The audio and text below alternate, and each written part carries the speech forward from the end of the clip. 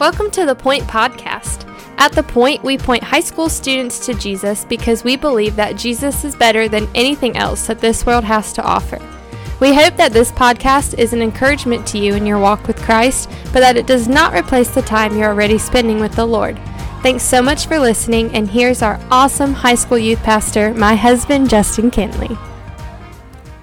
Hey, what's up, students? So, man, happy Sunday. Man, I pray that it's a good Sunday, that you're getting ready to go to life groups and you're getting ready to go to service at the Blended or the Lift. Man, we would love to see you, but both those things as man, life groups and worship together with your family is just so important. So I hope to see you there. And today's a big day for the Point Podcast because we're starting a new book. And so let's just try to remember, we now have devotional material for you in 1 John, Matthew, Acts, Exodus, Psalms, Proverbs, Hosea, Joel, Amos, Obadiah, Jonah, Micah, Nahum, Habakkuk, Zephaniah, Haggai, Zechariah, Malachi. So I think that's 18 books, and I might be missing one. That's crazy. There's only 66 books in the Bible, and we've done all those for you. And so, man, we don't want to give you an excuse to not have an option to get in the Word. That's kind of what we're doing here. And so today we're starting a new book, and the new drum roll is we're going to go through Isaiah. That's what we're going to go through. Now, this is kind of funny because we just went through the minor prophets, and we talked about how those are prophets, and they're minor, not because they're less important,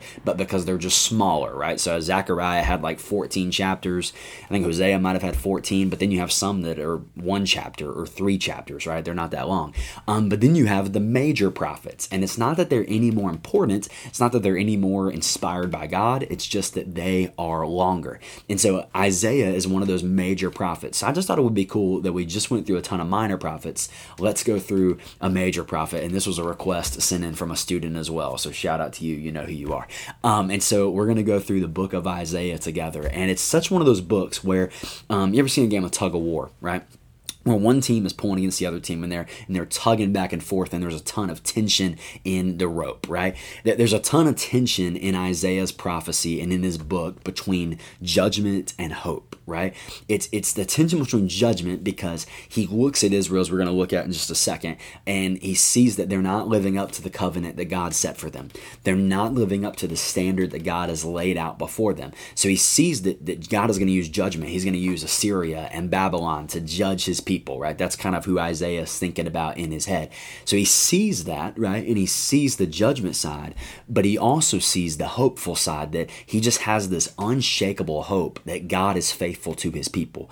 That for those who fear God, that for those who walk in covenant faithfulness, even though the rest of the country might not be, even though the rest of the nation might not be, that God is going to be faithful to the remnant of people, to the small group of people who still follow him. And so it's this tension between judgment, because God is a just God and cannot let sin go unpunished. So it's the tension between that and hope that God is not going to abandon his promises. And so today I'd hope you read, because remember, this is just to help you in your walk with the Lord. We're not trying to substitute it, right? And so I hope that you read Isaiah chapter 1, verses 1 through 20 on your own, okay? But I kind of want to read just the end of it because I think it captures this judgment that he's looking at and this tension that he's looking at. It's pretty intense when it comes to verse 12.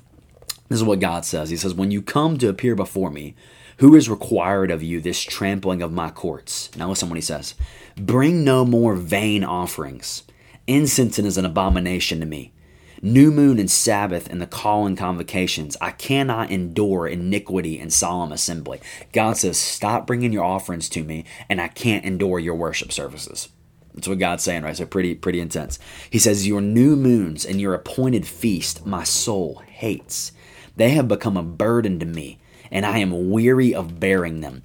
When you spread out your hands, I will hide my eyes from you.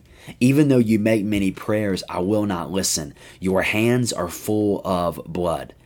So what is he saying? He's looking at these people, and they're doing these religious festivals right. Like they're kind of keeping some of the main things of the law with festivals and banquets and offerings and all this stuff, but they're not living out the covenant the way God has called them to. And so God's basically saying, look, your worship looks really good in a church service, but the way you're living out is not the way I've called you to live out. And so God is basically saying he can't stand the worship service if they're not living out in service, right? That's kind of what he's saying. And so look at what he says in verse 16. This is the command. He says, "Wash yourselves, make yourselves clean, remove the evil of your deeds from before my eyes.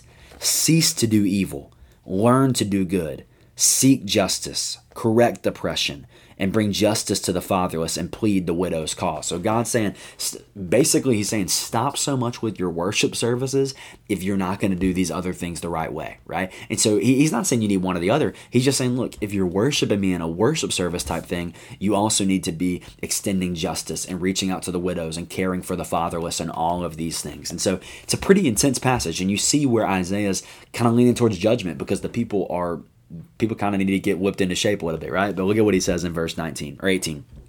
Come now, let us reason together, says the Lord. This is so good. Isaiah is full of good passages like this. That's why I'm so excited, because I've never actually read through the book of Isaiah in one sitting. I've read a lot of it, but never read through it in one sitting, so I'm so excited about it. He says, come now, let us reason together, says the Lord. Though your sins are like scarlet, they shall be white as snow. And though they are red like crimson, they shall become like wool. If you are willing and obedient, you shall eat the good of the land. But if you refuse and rebel, you shall be eaten by the sword. For the mouth of the Lord has spoken. And that ending really captures the tension that we're going to be wading through in Isaiah. Is God is gracious and ready to make our sins as scarlet, white as snow. He's gracious and willing to do that. It's just, will we actually repent and come back and turn to Him, or we will continue to rebel in our own ways? And so, man, I'd encourage us, let's just take hope in that God is ready to make sins that you and I have that are scarlet red. He's ready to make those white as snow. He's ready and He's able to do that. The cross has proved it, right? And so let's not run from God in rebellion, but let's turn towards God in repentance. So excited to go through Isaiah. It's going to be a while. It's a long book, but cannot wait, man, as we walk through this book together. I love you, and I'm thankful for you. Thanks so much for listening. The Point is a ministry of First Baptist Church Indian Trail for high school students. We offer life groups every Sunday morning at 8, 9:30, and 11 o'clock, and we meet on Wednesday nights at 6:15. For more information, you can go to our church's website at fbcit.org.